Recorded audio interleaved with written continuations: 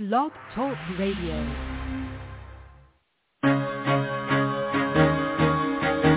Carol the Coach. Sex, love, and relationships. We talk about it here. Carol the Coach. Compassion with contemporary relevance. I am a psychotherapist. I can be your personal life coach, and I can help you with your issues. There are no problems too small or too big. You can talk about anything. Speaker, columnist, radio TV host, and commentator. Carol the Coach brings messages of wellness and empowerment within reach of everyday people every day. Almost 5 years ago, I lost my soulmate in an accident. He was killed in a plane crash. Life just, for me, has seemed to stop. There are groups all over the city. I teach one. It is a specific way to start thinking so that you shift how you see the world, which then shifts your energy, and then you feel better and you actually see things differently. Carol the Coach. Always available, too, at carolthecoach.com.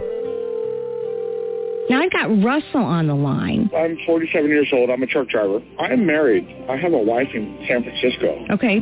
I haven't been home in 6 months.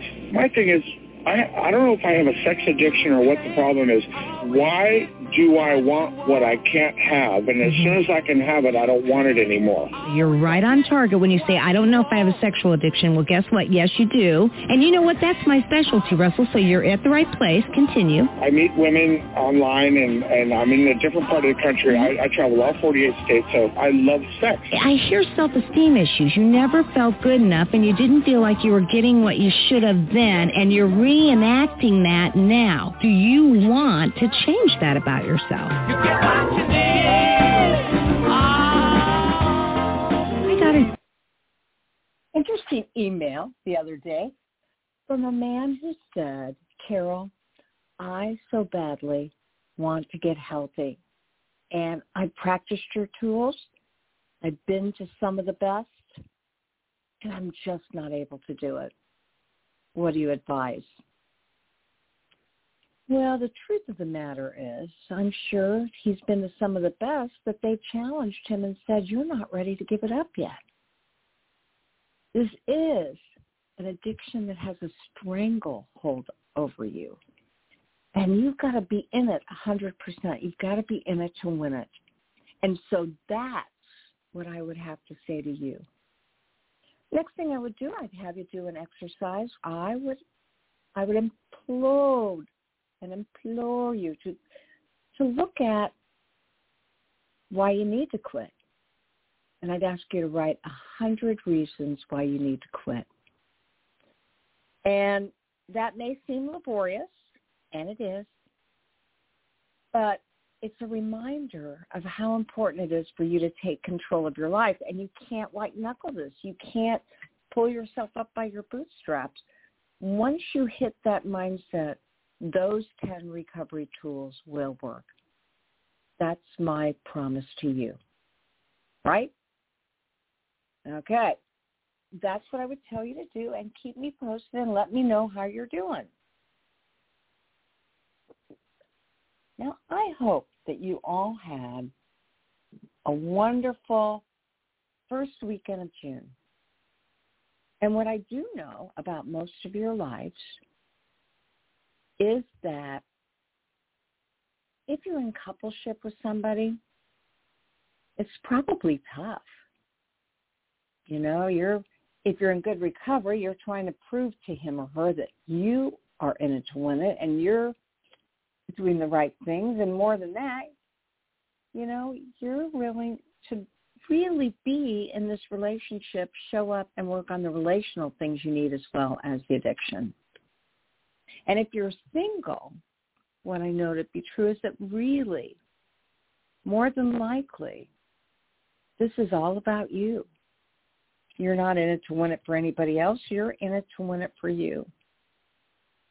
And so I would ask both of these groups of people, the addict that is in relationship with somebody and the addict that is not, to create a really strong family of choice. Say that because it's so important for you to have relationships with people and be able to create that strong family of choice. Now, that can look like lots of different things to lots of different people. I just had an engagement party for my very best friend, and she is 60 years old, has never been married, and we had the biggest blowout for her engagement party ever. Okay, it may not have been ever, but it was truly a huge event. And that was because somehow, some way, somewhere, she's never been married before and found Mr. Right, and now at 60 is making it work. Now, interestingly enough, I'm going to ask you to look at your age for a minute. I mean, whether you're 22 or 72, I want you to think about how you're smarter as a result of your age and how you're better as a result of your age. The youngins can say, you know what, I am knocking this thing out early.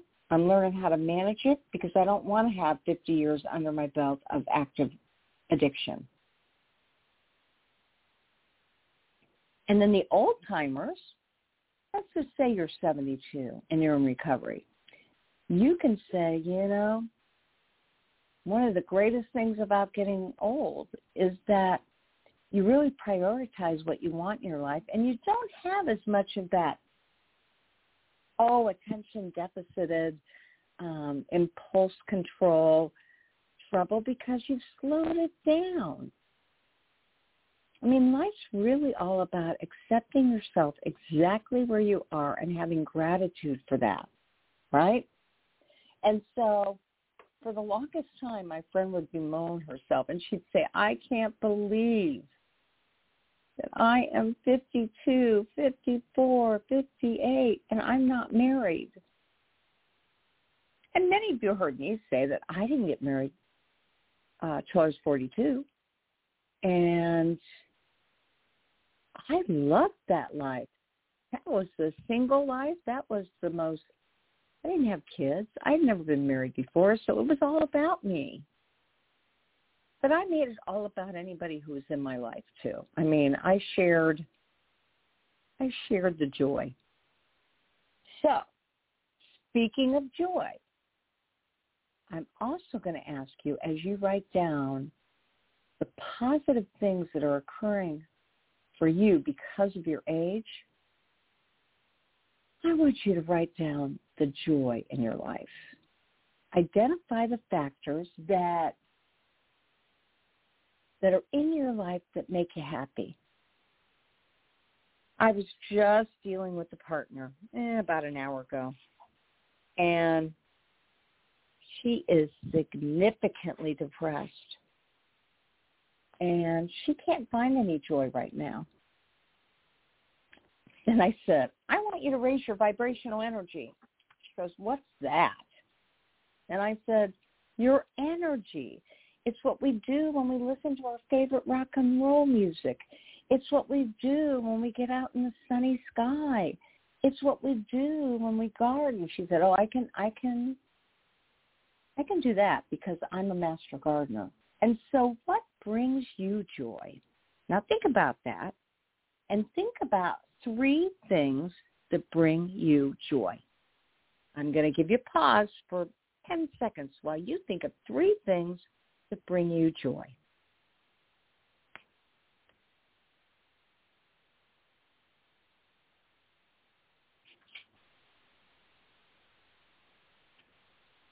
Okay, time's up. Now, what would you say? For some people, it's something physical. For others, it's something creative. For some people, it's something restful. Whether it's yoga or fishing or painting or building. I said before, it could be music, athletics. What brings you joy? Because the truth of the matter is you're 100% responsible and accountable for bringing yourself joy. I know it'd be nice to depend on somebody else to do that, but didn't that get you in trouble? Didn't it get you in trouble when you would pursue things that you believed would light up that reward center and maybe not bring you joy, but medicate, distract, redirect? Okay, so that's what I want you to do, is I want you to figure out what brings me joy. And if you were in my office right now, I'd be asking you, what is it? And then I'd be asking you to come up with 7 more. And then for a homework assignment, I'd say, I want a list of 100 things, please, that bring you joy. And if you couldn't do that, then I would say, well, when you look at other people's life, what brings them joy? And sometimes I get the lame responses. Well, it's about money. Money's the only thing that really can bring me joy. And I say, oh, my gosh, money is not what brings people joy. Does it buy the boats that take you on the water? Well, yes, it does. But there are ways to have those boat trips. There are a lot of creative ways you can do that. Join a fishing club. You'll be on a boat. It may not be a cabin cruiser, but it'll be on a boat. Buy yourself a used kayak. You get the gist. There should be no obstacles in this assignment. Now, I got to tell you, today we're going to be interviewing Laney Knowlton. And she has worked in the field of sex addiction probably for about 21, 22 years. And she has I'm going to double word that. She has creatively developed a model for couples that she likes to call couples recovery. And so we're going to be talking to her about what is that and how is it helpful. You know that couples are my thing, so I'm really excited to be talking to her. And what I know to be true is that if you're in relationship, it is imperative that you be able to heal that relationship. And she's got some strategies and some ideas that are very unique and certainly very powerful. So I'm real excited to be talking with Laney, and so I want to give her a big welcome because I'm telling you what, there aren't enough therapists that work with couples. Laney, welcome to Sex Health with Carol the Coach. Thank you, Carol. I'm excited to be here. Well, yeah, you have such an impressive bio, and we were talking earlier, and I said, this is so easy, and I know you said, oh, I don't know, I'm kind of nervous, but the truth of the matter is you have presented for all sorts of conferences across the world. So let's get started. I want to know first a little bit about you.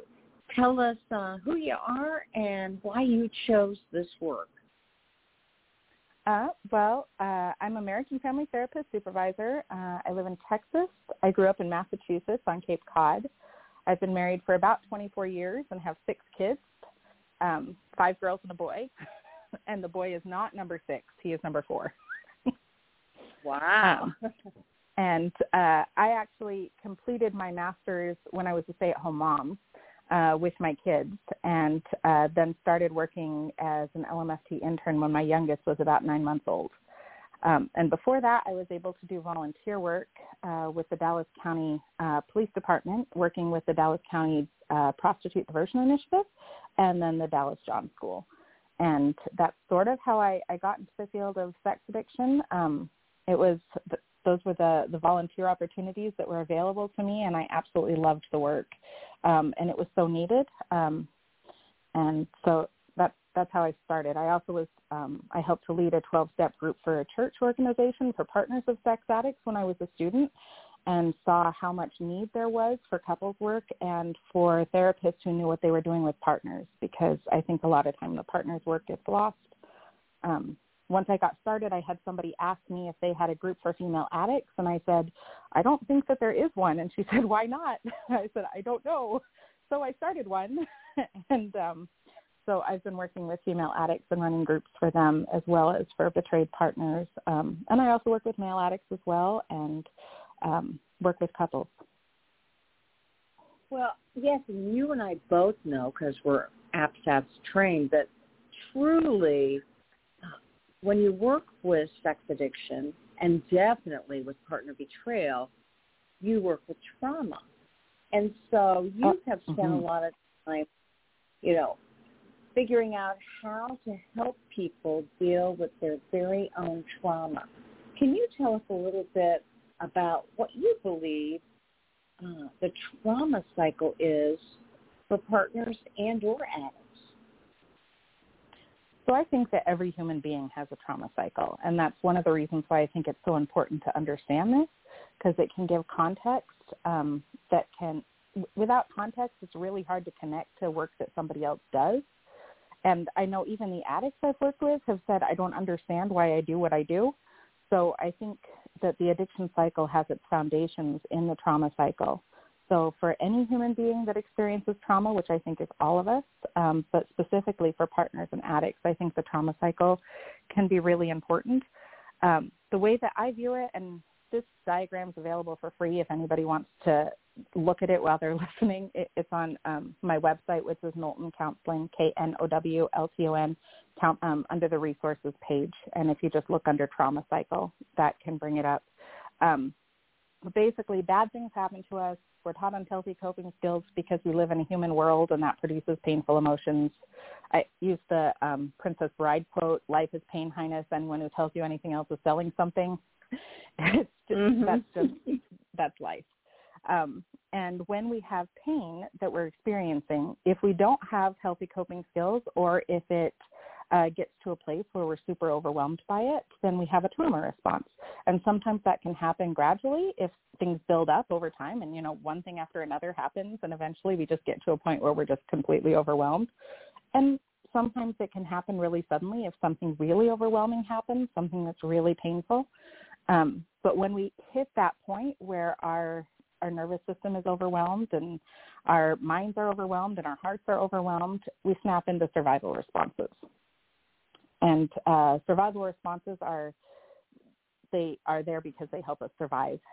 And a lot of them we're born with, and some of them we develop because of the experiences that we go through, but they've helped us to survive situations. And if those survival responses don't fix the situation, which they do if it's a life or death situation, like if I have a car that's racing towards me and I jump out of the way, that's a survival response, and that fixes the situation. Like the car passes me and I'm okay. But with most emotional trauma, that doesn't fix the situation. So once we have the trauma response, then we go into a codependent response. And I know codependency is sort of a 4-letter word right now in our field because it's been used as a label to try to people into a place where they're being told that they're broken. I think dependency happens on a continuum. So codependency is just when we are not congruent with who we are, and when success for something that happens to us is based off of other people's reactions. So our happiness is based off of other people's reactions. The way that we respond to things is based off of that. And they aren't connective behaviors. And all of us have those. So if the survival response doesn't work, we snap into a codependent response, which usually fixes the situation temporarily. But then once that wears off, then we still feel fear or powerlessness or helplessness, and it adds to the pain that we originally felt because it didn't fix the situation to begin with, and we can get stuck in that cycle. So that's how I view the cycle. Go ahead. Yeah, I wanted to ask because obviously we're talking about this cycle, and you are a specialist not only in trauma, but you're a specialist in addiction, normal substance abuse addiction, and then you're a specialist with sex addiction and partner betrayal. And you definitely see similarities between the trauma cycle and the addiction cycle, right? Yes, absolutely. The primary difference between the two for me Oh, go ahead. Ask your questions. They might be asking what I was about to answer. Hey, is that on your chart? Because I'm looking that up right now when I go to your website, KnowltonCounseling.com, which is KNOWLTON, and then counseling.com. Is that also a diagram? It is. It's the addiction cycle. And if you look at them, they look very, very similar. You still have the survival response first. It still is like bad things happen to us. We're taught unhealthy coping skills that produces pain. Because addictive behaviors happen because we're trying to numb pain. They don't come out of nowhere. It's not because we're bad people. It's because we feel pain. And so the difference between the addiction cycle and the trauma cycle is the addiction cycle is when we try to numb the pain rather than control the situation around us. So we just try to escape it. And that's the primary, that's the difference between the two cycles. There are a lot of other differences. Obviously, addiction affects our lives in different ways, and it can cause physical dependency, and the effects of addiction in general spread significantly further than the effects of trauma, the trauma cycle and trauma responses. So I'm not trying to minimize it or say they're exactly the same thing. I'm trying to put it in a context so it can make sense. Okay, and so if I'm right now on your site, and where would I go to get that cycle? Click on resources, which is at the top, and then it should say handouts. If you just put your mouse over resources, click on handouts, and there'll be a whole list down there. One of them is the addiction cycle. We're talking about that, and then the trauma cycle, and they should be on there alphabetically. Wow, very interesting. And this comes from North Star, which you are also part of, correct? North Star is the business that my business partner and I run. We do couples classes through North Star. Wow. And my business partner is Brian Martin. I know he was on your podcast last year. Yes. If I'm not mistaken, because obviously, again, you two have this forensic background, right? And Brian... He does. He's a polygrapher. Yeah. Because, you obviously did a lot of previous work with offenders and with sex abuse. And, you have more expertise in terms of a wide variety of addictive and sex situations. Not everybody has your background. Now, I actually don't specialize in sexual offenders. Brian does. He's an LSOTP. But I did work with them through the Dallas County John School. So that was part of the attendees who were part of that program. Some of them were offenders. But I don't specialize in that, and I'm not licensed to work with them. Be Brian's wheelhouse. Got it. So, yeah, you've got experience, but you are in no way certified or licensed to do that kind of stuff. Correct. Okay. But you are licensed and certified to talk about sex addiction and also partner betrayal and this trauma cycle and the addiction cycle. And so I want to ask you, how can the similarities between trauma and their cycles, how can they help addicts and partners in the recovery process? So it's really hard to understand something unless we have context around it. I had a partner, and I get this question from partners on a regular basis, like, how does this make sense? Why in the world would he do this? Or she. And this particular partner that I was talking to last week happens to be a female partner, and she's in a heterosexual relationship. So in that particular relationship, the addict is male. But I have partners ask me all the time, why would they do this? This doesn't make any sense to me. And I have addicts who come in and say, why did I do this? It doesn't make any sense to me. And so being able to understand the trauma cycle, usually people can connect to that. They can say, okay, I can get that. Like, if I get scared enough, this is what's going to happen. And we can connect it to things that happen in childhood, because usually our trauma cycles start in childhood. The patterns that we develop them when we're children or adolescents. They can develop if we're in relationships where there's abuse or a lot of trauma that are older when we're older as adults. But in general, our trauma cycles come from childhood and adolescence. So I can say, well, when you were a kid, can you remember doing this and this and this? And what happened then? So if your dad yelled, what did you do? Or, if you were scared or bullied at school, what did you do? And they'll be able to say, oh, I did this. And even partners now, I can say, so when I had a partner who had her husband walk into the bathroom and bring his cell phone in with him. And that was one of his bottom lines, because that was what he had used to be able to contact his acting out partners. He had gone into the bathroom with his cell phone and contacted them. And he'd been sober for several years at this point. And she said, I don't understand why I freaked out. And I was able to go through the trauma cycle with her and say, but that triggered something. You had been hurt by those behaviors before. And that then makes sense that would be your reaction. And do you see how activated your nervous system is? And we get so frantic with trying to make sure that we're safe. Well, if you get to a place where you feel that way, but then you just can't handle the emotions anymore and you numb them out, that's then the addiction cycle. And I think all of us have some escapes that we use, and addiction comes when we use those on a regular basis to numb out instead of processing our emotions. So all of us need escape sometimes. And so when I put it in that context, number one, it takes away a lot of the shame. And number two, it makes it so both addicts and partners have a context to be able to understand why they do what they do, and therefore have control over whether or not they do it. Okay, and so obviously the coupled recovery work that you do really takes a look at the trauma that they both may have experienced and addictive cycles of either or both of them. And it brings up that common language as a foundation to increase connection.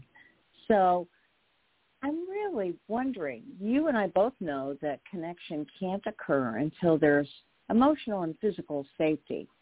How do you help them to get into that safety zone? So in my mind, early recovery is only about emotional safety and truth. And so I focus on education about the trauma cycle and the addiction cycle, and then I focus on setting up boundaries. We need to stop the behaviors. So disclosure is a really important part of early recovery and needs to happen as quickly as we can get it done, as long as we have the support around it. But so at the beginning of recovery, I'm not working on connection. I'm working on setting the foundation so they have the common language so that they can connect later in recovery. I'm not going to I will not tell my clients that they're supposed to go connect to each other deeply when it's not safe. That doesn't make any sense, does not feel ethical, and is not happening. So if I can create a common language, though, so they can say, look, these are the things that I'm doing, this is how I'm doing it. Because if you look at the addiction cycle, they can then connect it to, like, for example, the Carnes's 30 task model connects really well to the addiction cycle. And you can say, look, these are like my 3 circles. Because the bottom line behaviors, they can say these are my acting out behaviors. And the yellow ones might even just be the pain or the survival responses that we have. And the trauma cycle may be part of the yellow circle in the 3 circles. And I actually have my partners do 3 circles too. I have them do their trauma cycle in the 3 circles. So I try to bring some of the same tools in so that they can see if the addict is doing their work and what work they're doing. And additionally, so it helps to be able to have them create safety for themselves, because trauma responses, unless we're in a life or death situation, aren't actually helpful for us. They aren't congruent with who we are, and they don't fix the situation other than temporarily. So if I can have partners say, okay, I'm going to do my work around my trauma cycle so that I can create safety and you can't hurt me that way anymore, I can't be hurt that way anymore, then that creates safety for them. So that's the early recovery work. It's being able to look at the trauma cycles and the addiction cycles. So for the addict, it would be both. And for the partner, it's usually just a trauma cycle that I'm looking at. And it's amazing to me how much power there is in being able to look at a situation that had destroyed you previously and be able to calmly say, no, you don't get to do this to me anymore. This is what's going to happen instead, and these are the steps that I'm setting up so that I'm safe. I care about you, and I care about our relationship, and I care about myself, and I'm not letting this destroy me. And so to me, that's early recovery.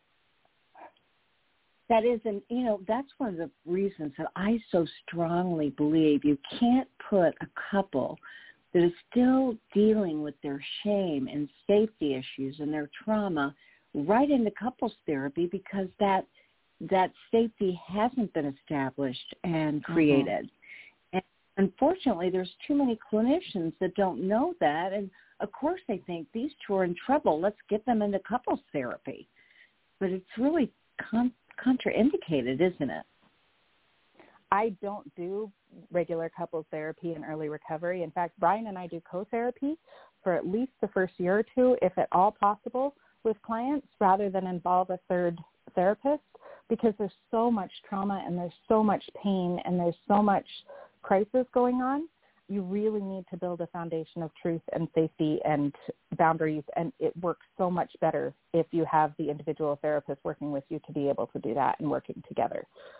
Classic couples therapy can't work until you have safety and truth in your relationship. So, okay, you said Brian and you do, and what did you call it, co-therapy? So if a couple walks into our office, one of them will go to me and one will go to Brian. And then for their couples counseling, we have all four of us in the room because we can call them on stuff. We can have their back completely. We know exactly what happened. They don't have to come in and explain it to us. Both of us use this model so we can say, okay, these are the things that we're setting up. And we know what the other person's saying in their individual therapy with their client. So we're telling them exactly the same thing. They're going home and hearing the same thing. We're both setting up all the boundaries. We're setting up all the things at the same time.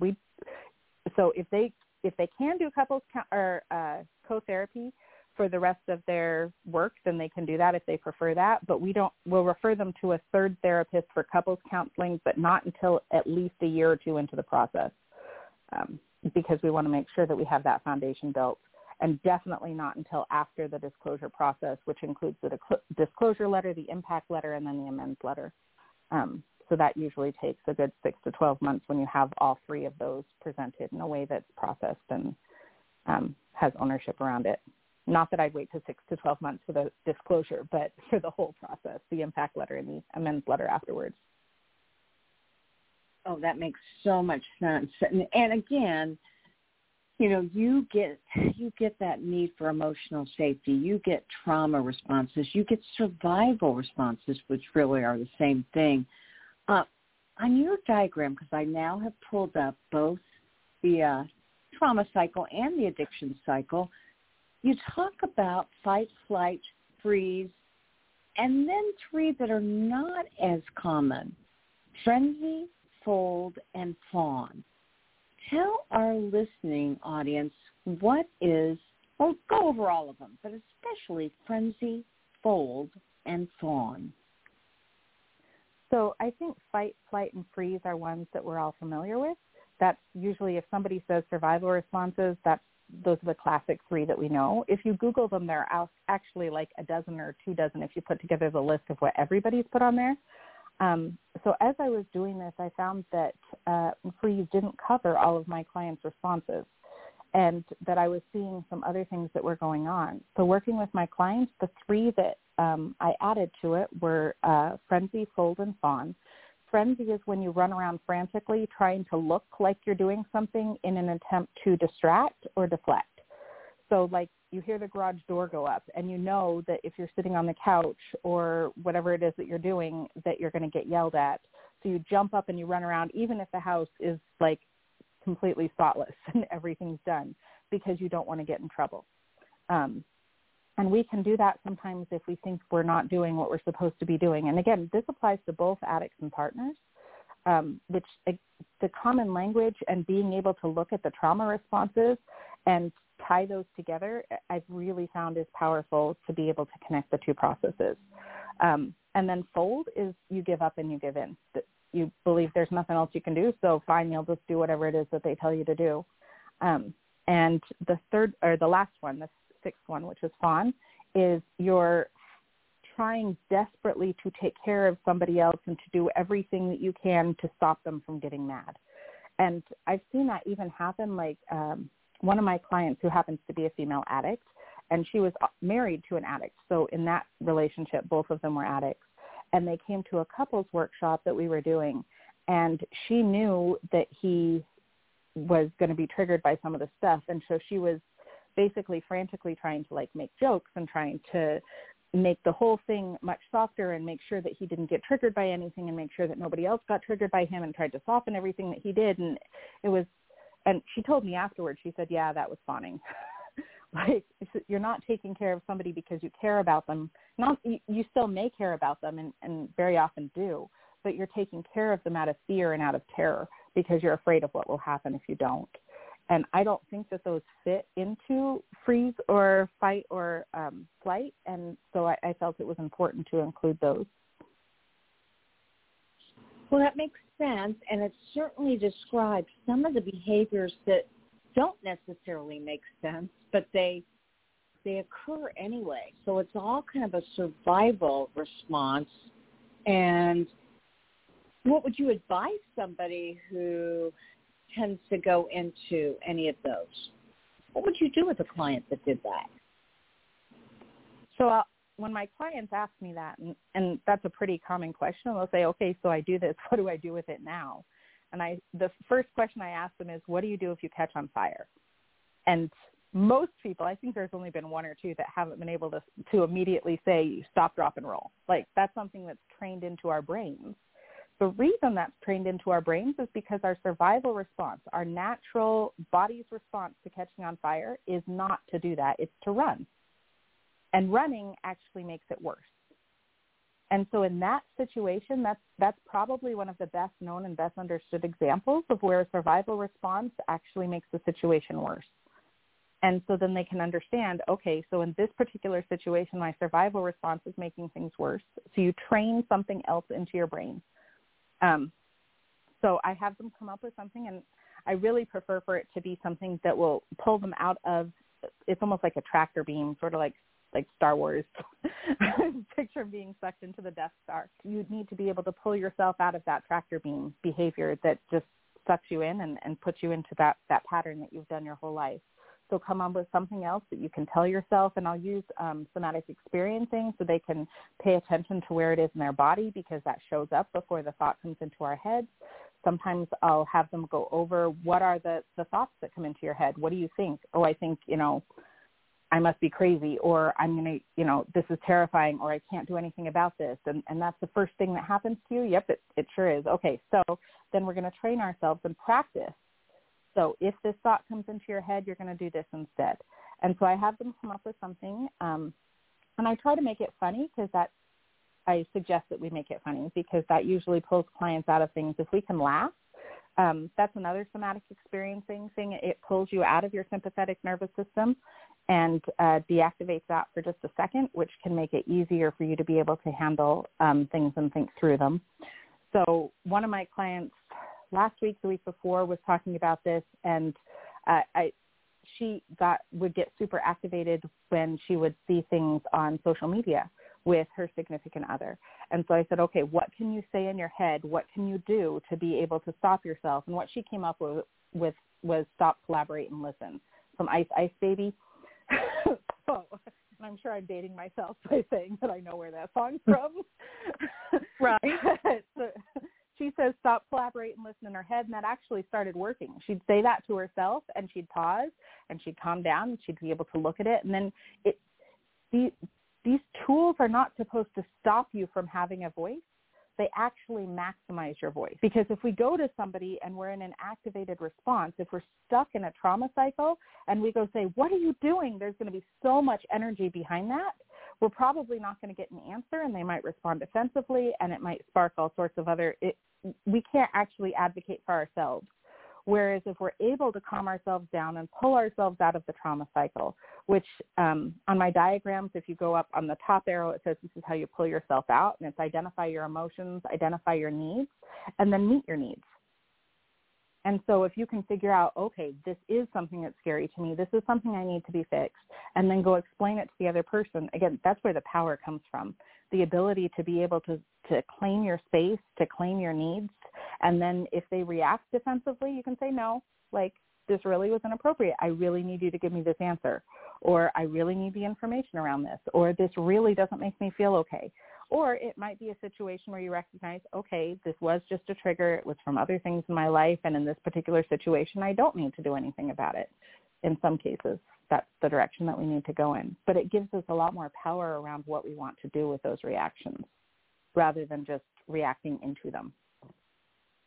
Well, absolutely, and that is what we do individually and in couples, is empower them to feel like, A, they can manage themselves, and B, they can manage their life situations. And so, boy, Laney, you just are amazing at helping people understand how and they might be in a trauma cycle and what they can do about getting out of that trauma cycle, because you and I both know when they're looking for safety, trauma is a big part of that. And to move them into the next phase requires that they do have a sense of personal power. Now, I want to remind everybody I'm talking with Laney Knowlton, and her website is knowltoncounseling.com. That's where you can get the trauma cycle and the addiction cycle. She has about 40 free resources on her website. So you just, again, go to the top of the page under resources, handout, and then go to handouts, and you'll just see quite a few. And, you know, I think they're really helpful for both addicts and partners, but so many partners say, I don't get 3 circles, I don't get this, I don't get that. And you've got a lot of those diagrams available so that people can really see what they look like. I really appreciate these free resources. How can people get a hold of you if they are in Texas and would like to work with you? So they can go to my website and fill out the form that's on the side. They're also welcome to email me. My email is Laney, Laney, at Knowlton Counseling, and that's KNOWLTON counseling.com. Yes, and so, again, you work individually with folks, and your coworker, Brian, works with the other person. Do you ever switch out? Do you ever work with the addict and he works with the partner? Oh, regularly. And especially, so I specialize in female addicts and in betrayed partners. So if it's a female addict, very often they're mine, but I have a lot of clients who are male addicts too. So both of us work with both addicts and partners, regardless of gender, regardless of orientation, regardless of sexuality. And so as we begin to end, obviously you call this process couples recovery, and you adapted it from Gottman and our very own Janice Caudle and Dan Drake. And would you explain what the goal of couple therapy is from this perspective? So couples recovery, in my mind, is not meant to be a standalone model. I think there are so many amazing tools out there, but what it's meant to do is connect the models that are currently out there. So if someone's working with a CSAT, the tools that they're going to use are probably going to be along the lines of the 30 task model that's listed in Facing the Shadows. And we don't do that same one for partners. Granted, we have Facing Heartbreak that Stephanie wrote, Stephanie Carnes. And so there are some tools that are out there for partners, but they're not, it's not the same language. And if a partner's working with an APSAT therapist or an APSAT coach, they absolutely have so many tools and so much individual work that APSATs have done. They're amazing to be able to teach how to connect to trauma and help partners heal. But I'm trying to connect the models that are out there. So like Doug Weiss's models that he uses for intimacy, anorexia, sex addiction, and for betrayed partners, and even the information from ASECT, which is the Sex Therapy Institute, and being able to connect all of the tools that are out there, because I think there are so many that are, there's so much that's in each one of those organizations that's helpful. And so I'm hoping that couples recovery is sort of able to serve as a bridge between them, so we can create a common language and use the individual models that are already out there, but connect them to each other to create safety and the potential for connection future in recovery, or in future recovery, once they have the foundation of emotional safety and trust. Yes, I would agree 100%, and I just so appreciate the work you're doing. It sounds very safe. It sounds like a best practice, a gold standard. And you and Brian just keep it up. Again, you can contact Laney at knowltoncounseling.com, and that's KNOWLTON counseling.com. Thank you so much, Laney, for your ongoing work in this field. Thank you so much, Carol, and thanks for having me on today. Thank you for the work that you do as well. Yes. Talk to you soon. Bye-bye. So obviously, she's made it her mission to figure out a safe way to work with couples, and that's what it's all about. And go to her website, even if you're not part of a couple. There are many handouts that will help you individually if you're a sex addict or if you're a partner. Well, that's it for today. And as I say at the end of every show, there will only be one of you at all times, so fearlessly have the courage to be yourself. And as always, you make it a good week and create the life you deserve.